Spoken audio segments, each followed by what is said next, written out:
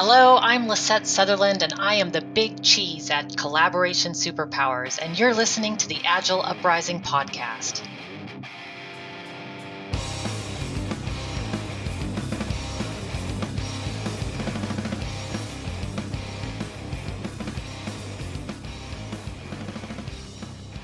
Greetings and welcome to another edition of the Agile Uprising podcast. I'm your host, Jay Hersko. Join with me, I have my good friends, Mike Cadell.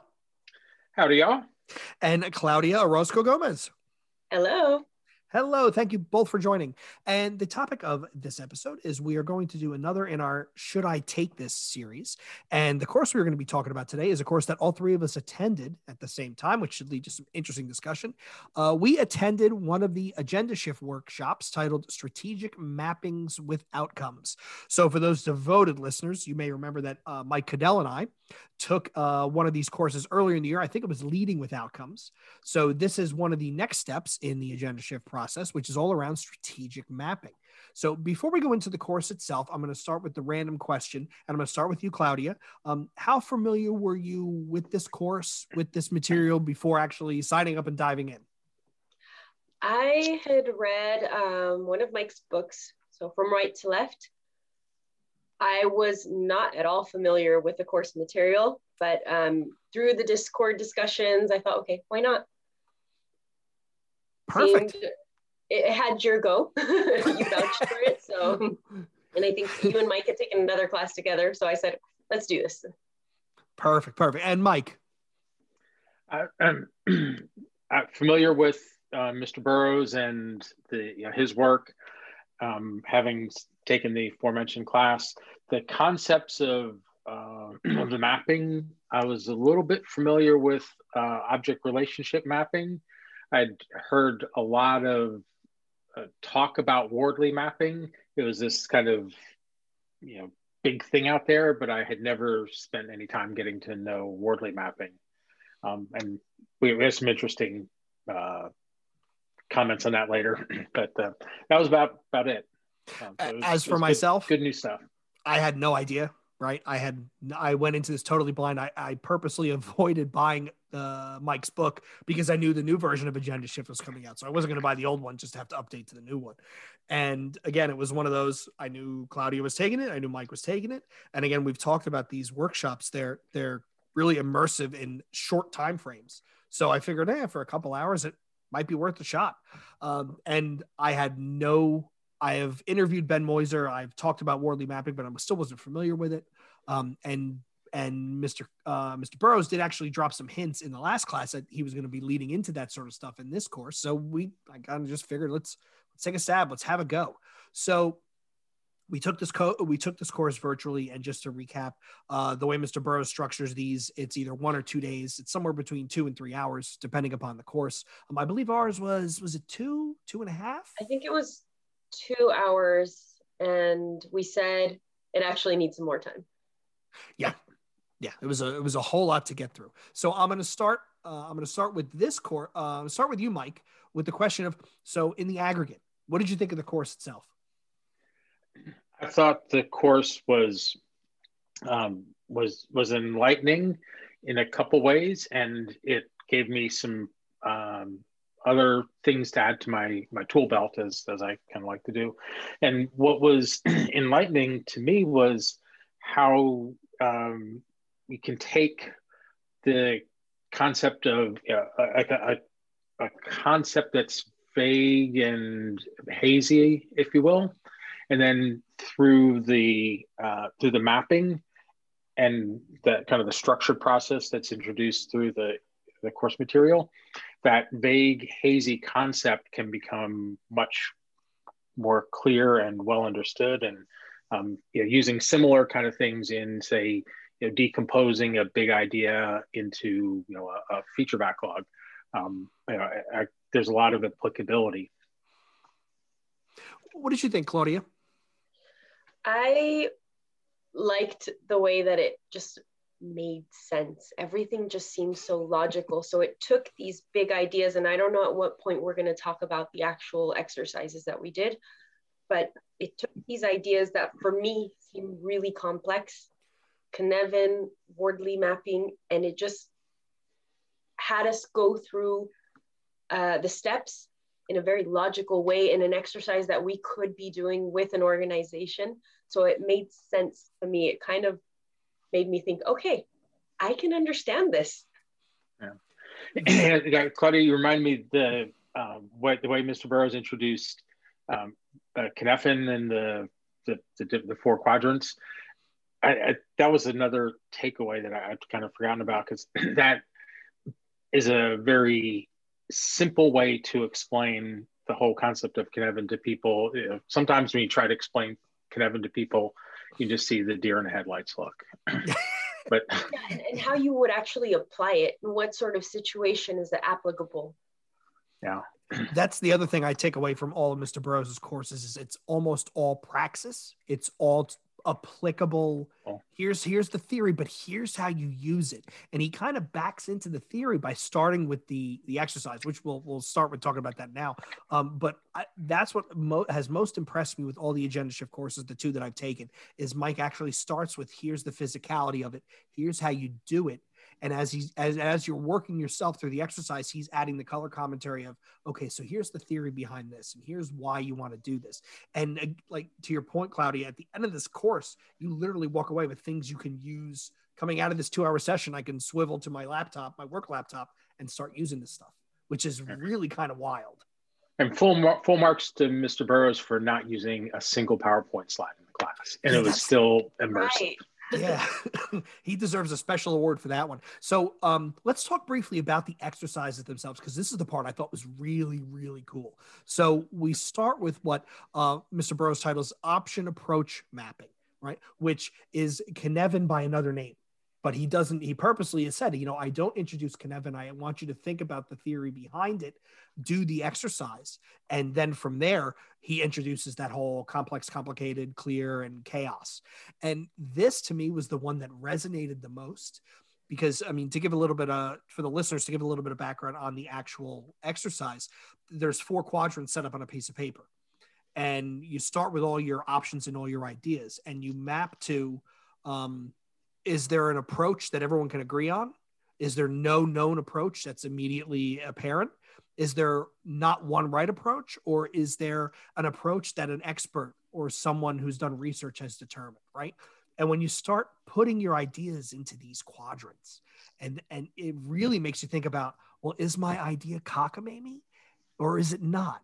And is this something that, Claudia, as my business sponsor, is going to ask me to do?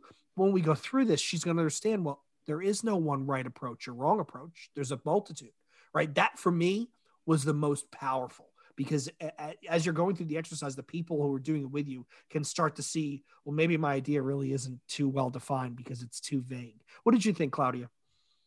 Yeah, I liked the whole debate that it sparked around. So just for context, we had a set of Post-its on a Miro board with different concepts, different ideas.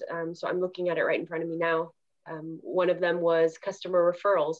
Where would you put that? Is that something that we can agree on? Is that something there's, coming back to what you're saying, what you were explaining, no known approach, etc. So all of these Post-its that we were classifying, and with the group having that debate, going through the actual exercise, it's just, we all have similar roles, similar experience. And I like the way that we could actually go through that exercise, go through the discussion. What would it be like in real life? Mm-hmm. Mm-hmm. Mike, thoughts? Yeah, it's kind of agree with Claudia's perspective. And what really jumped out to me is it gives you very easily relatable criteria, if you will. So the concept of there's no one right approach and experts are going to disagree. It sounds like you got a bunch of Agile coaches in a room. Versus there's an approach we can all see and agree on. So those hints or those criteria for which quadrant to land an option in, really just cut, like Claudia said, that kind of cuts through the confusion and gives you something very easy and clear to focus on and use as a guidepost. Yeah, I would agree wholeheartedly. The fact that, and like Claudia said, when you work through this exercise with people, there's some epiphanies that come out, right? There's some insights that just, it's the simple act of putting a Miro, we use Miro, but so putting a Post-it on a board creates some insight. And to your point, Mike, about a bunch of coaches in a room, while a group of geese is a gaggle and a group of turkeys is a rafter, do you know what you call a group of coaches, agile coaches? Oh, gosh, an argument. It's an argument. Trademark Jay Horskow 2021. All right. So the next exercise we did, which was, this is the one that really like blew my mind, right? This was option relationship mapping, which is, again, Mr. Burrows does a great job of hiding the theory behind the application. It's Wardley mapping, right? I have read multiple books on Wardley mapping. I follow Simon Wardley. I didn't understand in a practical way how to do it. And yet this exercise made it just totally, I did the Ben Young, my head just exploded. Mike, what were your thoughts on this? Be totally candid, I was kind of lost at the start of this. So I trusted the process. I trusted my teammates. Claudia was one of my awesome teammates. And I believe that Mr. Burrows kind of has a few things figured out. So I was like, all right, let me go with it. So I just kind of disengaged my tendency to kind of jump forward and see where it's going, and just kind of went with the process. And after we got through this, I looked back and I was like, oh, I see now. So just, yeah, you're kind of trusting the process. But that took some intestinal fortitude, because that's right. I tend to want to understand how the whole thing fits together before I start. So I was a bit wrong-footed for most of it. And then as it came together, I was like, oh, I see. And then as we were doing the debrief from this activity, one of the classmates had a fantastic comment. I can't remember the exact words, but it's basically something to the effect of, everybody tried to explain Wardley mapping to me and I couldn't figure it out. Now this explained it, and all of a sudden it makes sense. Or yeah. Matt said that. He said something like, I've listened to Simon speak a bunch of times and I never got it. Now I get it, which is, it's really powerful. Again, here we go with the Mr. Burrows great model collider, right? Yeah. He's just throwing it all together. What did you think, Claudia? I am on the same page as Mike. I was kind of hoping Mike would help guide me through that because I was lost. So we've got the Miro board on one hand, and we've got kind of the detailed instructions on another sheet. And I was just thinking, okay, I'm going to go through it step by step, which is exactly what I needed to do. Because if you would have told me what the outcome or the final result would have been, I would have been even more lost. So I thought, okay, just go with the flow step by step. And it somewhat made more sense. I don't know for this one how applicable it would be for me, but I think just going through the exercise and having that reference to look back to is going to be helpful in the future, because maybe at some point my brain will wrap around this concept a little better. I could see that. And we told Mike at the end, Mr. Burrows, at the end of the course, that, we could probably benefit by an extra 30 minutes, maybe an extra full hour, just to give it time to sink in. Cause it is a lot, again, it's a lot of praxis coming at you fairly quickly. For me, not only did it explain Wardley mapping completely beautifully, the idea of laying all of your ideas, all your objectives out on a even line, and then having polar opposites at each end. So one's the most ambiguous and the other is the least ambiguous, and then moving them regarding how close they are to the actual customer. I thought that was absolutely amazing, because then you're not only building the Wardley map, but you're also prioritizing, right? Because how many of us have been working with teams where they're back-end process by trade, right? Or their service layer by trade, and they really just kind of want to do the things that make sense to them. Right? Like, oh, I can touch this, I can touch this, I can touch that. We're adding that visibility of the fact that a customer is actually going to see this. It's way more impactful to the customer than it would be, for me just updating a bunch of jQueries on the back end. I thought that was really kind of wild, because that gives you an argument, especially when you do this with a group of people, you can then turn around and say, look, here is the actual layout. Here's what we know the customer will see versus the customer won't see. And then use that to help prioritize. I thought that was pretty cool. Really kind of cool. Jay, you just re-explained to me exactly what we did. So now it's coming back to me. Mr. Burrows, I am available to teach this course. We can work out the hourly rate. Just contact me. But no, I thought it was really kind of neat because once we did all that mapping, right, and then you do all the arrows that tie things together, and then you overlay the typical Wardley map L with the columns, it just made as we applied the layers. It's like, those old flip books as a kid where there's see-through transparencies. Man, I'm dating myself here. And you start with the picture, and as you add the layers, the picture kind of grows and gets more filled in. That's how I kind of viewed this exercise. As we did more steps and all the layers started to pile up, it made better sense. Yeah, there's a footnote, if you will, to this this activity that reads, "Outcomes don't form value chains," and that to me that was kind of it set me back for a second to really think about it, but then I was like, oh yeah, I can see that makes sense because it's not it's the combination of the various outcomes and in the right context at the right time that really creates the value. And it was as ever a practical reminder, kind of don't get too attached to the to the bright shiny object. Keep the customer's perspective in mind. So that it was kind of keeping that customer outside in perspective is infused throughout the whole thing. Right. And that's actually one of the notes that I had too. If there's no impact, why would we prioritize? Exactly, right? Who's going to use this? It's so logical, but when you're in the midst of it, you're not really, sometimes you forget to take a step back. Right. It's but there's, again, this is, and I'm not trying to toot his horn, but this is where I'm really impressed by some of Mr. Burrows' work is there's a lot of brilliance just kind of just thrown in there, like not haphazardly. It just happens by natural way of him explaining what he's thinking.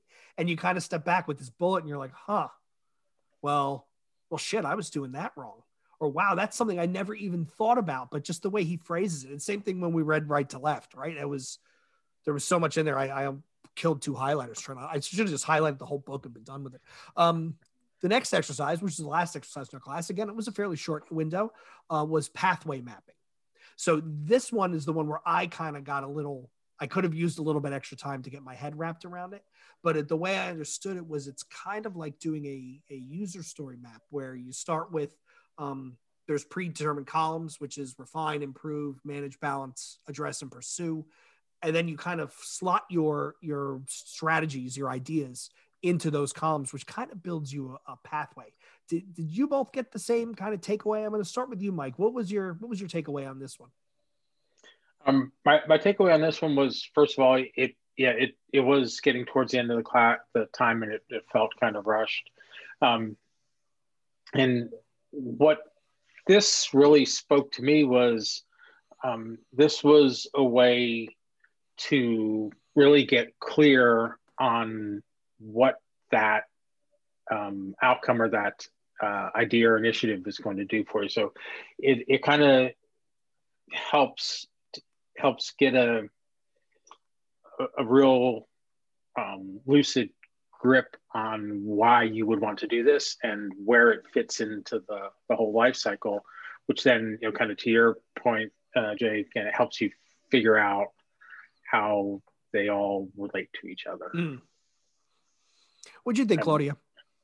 Yeah, I agree with both of you. This is the one that we kind of had to squeeze in at the end.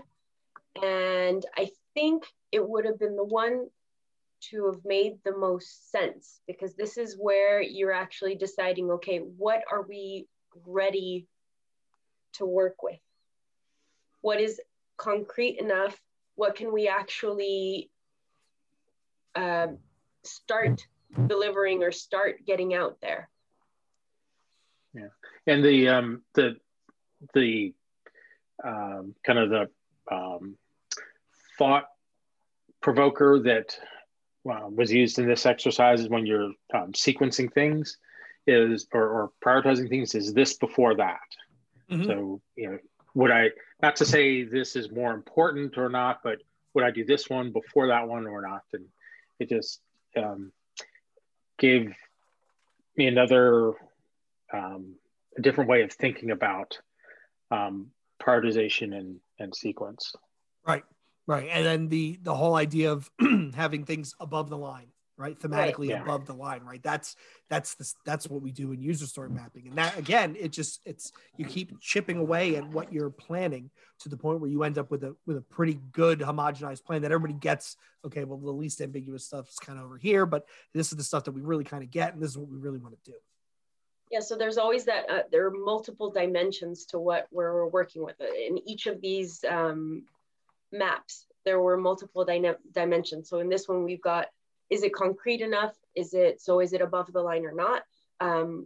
What step or where do we attack first? So there's always kind of that multiple ways of looking at it, of prioritizing your ideas, of figuring out what is actionable or not.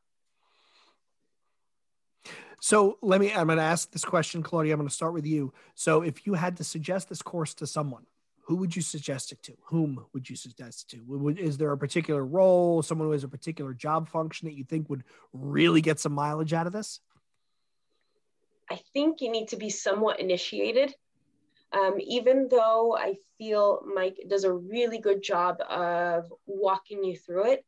I mean, I've heard of Wardley mapping. I've never read about it. I've looked into Cynefin.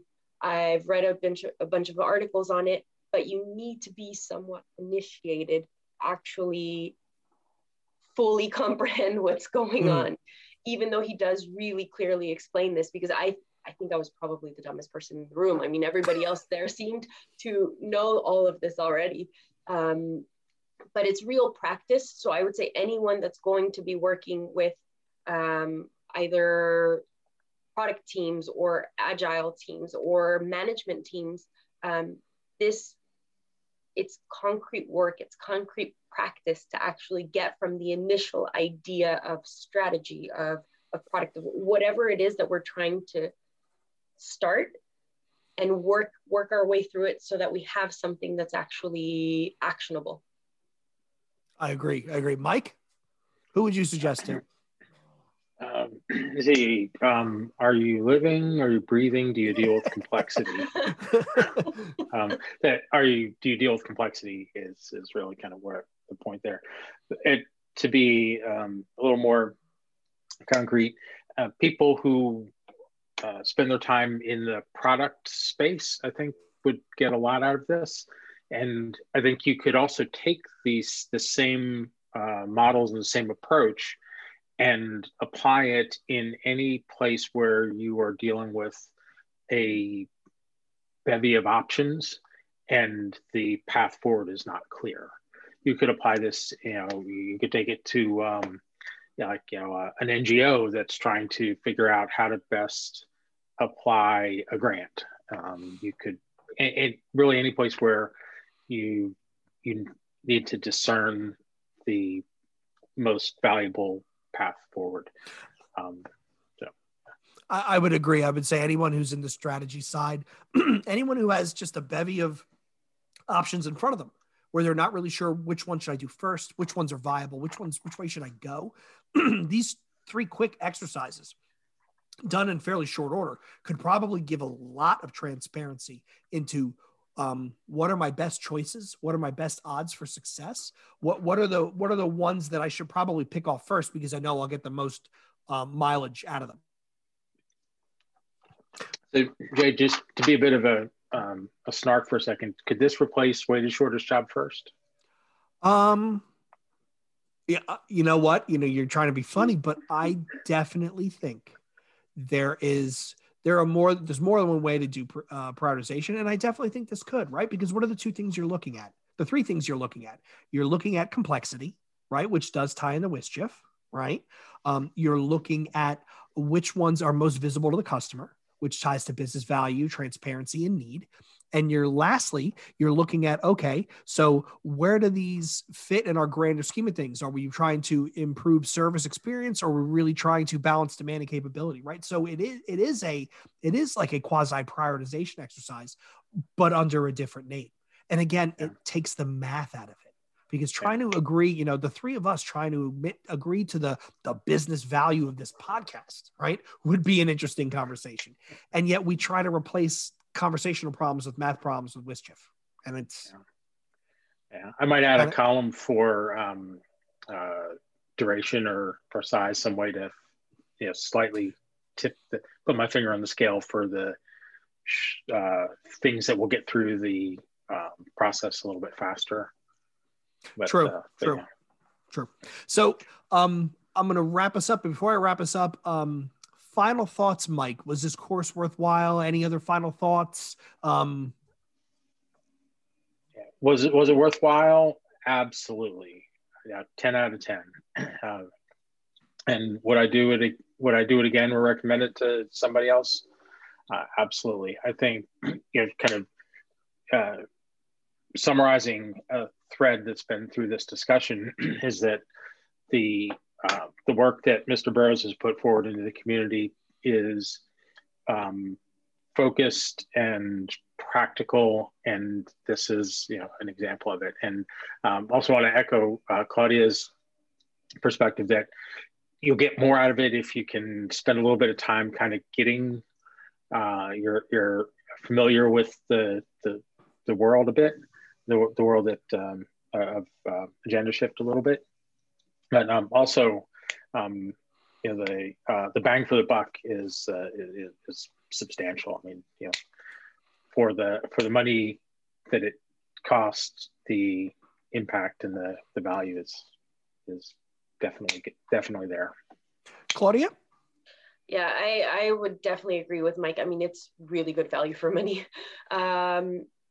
I wish it could have been a little bit longer, but we were just having such a good time that it went by so fast and didn't get around to, spending as much time as we would have liked on those last couple of exercises. But the fact that you know how you would go about this exercise, that you experience it, so not as a facilitator, but as a participant, the value, the conversations that'll come out of it, the value that'll come out of it. And as a participant and in this workshop, how you could actually do that in a remote setting. Like, we could literally take the documents that he gave us and we could use it tomorrow. It's applicable straight away. That for me just is the best part of it. Right. How do you put a price on? How do you put a price tag on applicability? The fact that you can port this. Don't tell him that, because he might up the prices. But I mean, like you said, for the cost, because again, I think Mr. Burrows makes these fairly inexpensive, right? I think these are great courses for the amount you spend and the amount you walk out with, and the time commitment. I think it's brilliant. And for those listeners, one of the things that Mr. Burrows asked at the end of the class was, he always asks for feedback, which is great. He's one of the rare instructors who, as pointed as he is with the material, he always makes sure to take some time at the end to do a quasi retrospective. And everyone in the class, I mean, there was like, a dozen of us, 16 of us, everyone agreed we should get another half hour at least, if not an hour. Right. And Mr. Burrows said, yeah, okay, well, that makes total sense. Going forward, I am going to add that padded time to give you all more to digest. And again, the fact that he's responsive to that kind of feedback and actively looks for it is pretty wild too. Because most classes, you walk in, they lecture at you, here's the link to your exam, go get your cert and go. It's a very interactive conversation. And, truth be told, we could reach out to Mike right now. We probably could have conference him in and he would have just hopped on and recorded with us, which is pretty great. But I will echo what both of you said. I definitely think it's a worthwhile way to spend not only your money and your time, but to walk away with some, again, seriously applicable patterns that you can apply to your work life that you will get mileage out of instantaneously. Just again, swiveling from your home machine to your work machine and starting to use this, I definitely think there's some benefit there. So we've just about reached about time. I want to thank both Claudia and Mike for coming on today and on one of our rare daytime recordings. It's kind of weird to do one of these when the sunlight is actually out. I want to thank all of you listeners again for tuning in. If you're enjoying the conversation, we do have a Discord platform, which is quite vigorous right now. There's a lot of active conversation going on. We actually have some, we're in the kitchen cooking up some new ideas and some new things. So you might want to, if you want to get in on the ground floor and really contribute to what we're growing here, you are more than welcome to hop in. If this is the first time tuning in, why not subscribe to our podcast? If you like what you heard, please leave us a review, a rating on your podcast platform of choice, because it does help others find us. Lastly, I want to give a shout out to Machine Man Records and their artist Krebs, who provides our outro music. They were great. I was reached out blindly. They sent over some music, which is great. And now YouTube doesn't whack us for copyright infringement, which is fantastic. So thanks again to Chris over at Machine Man. And lastly, we are committed to always being free. However, there will be a link to our Patreon in the show notes. If you like what you heard and you want to contribute to offset some hosting and production costs, you're more than welcome to. You will probably get a surprise in the mail from me.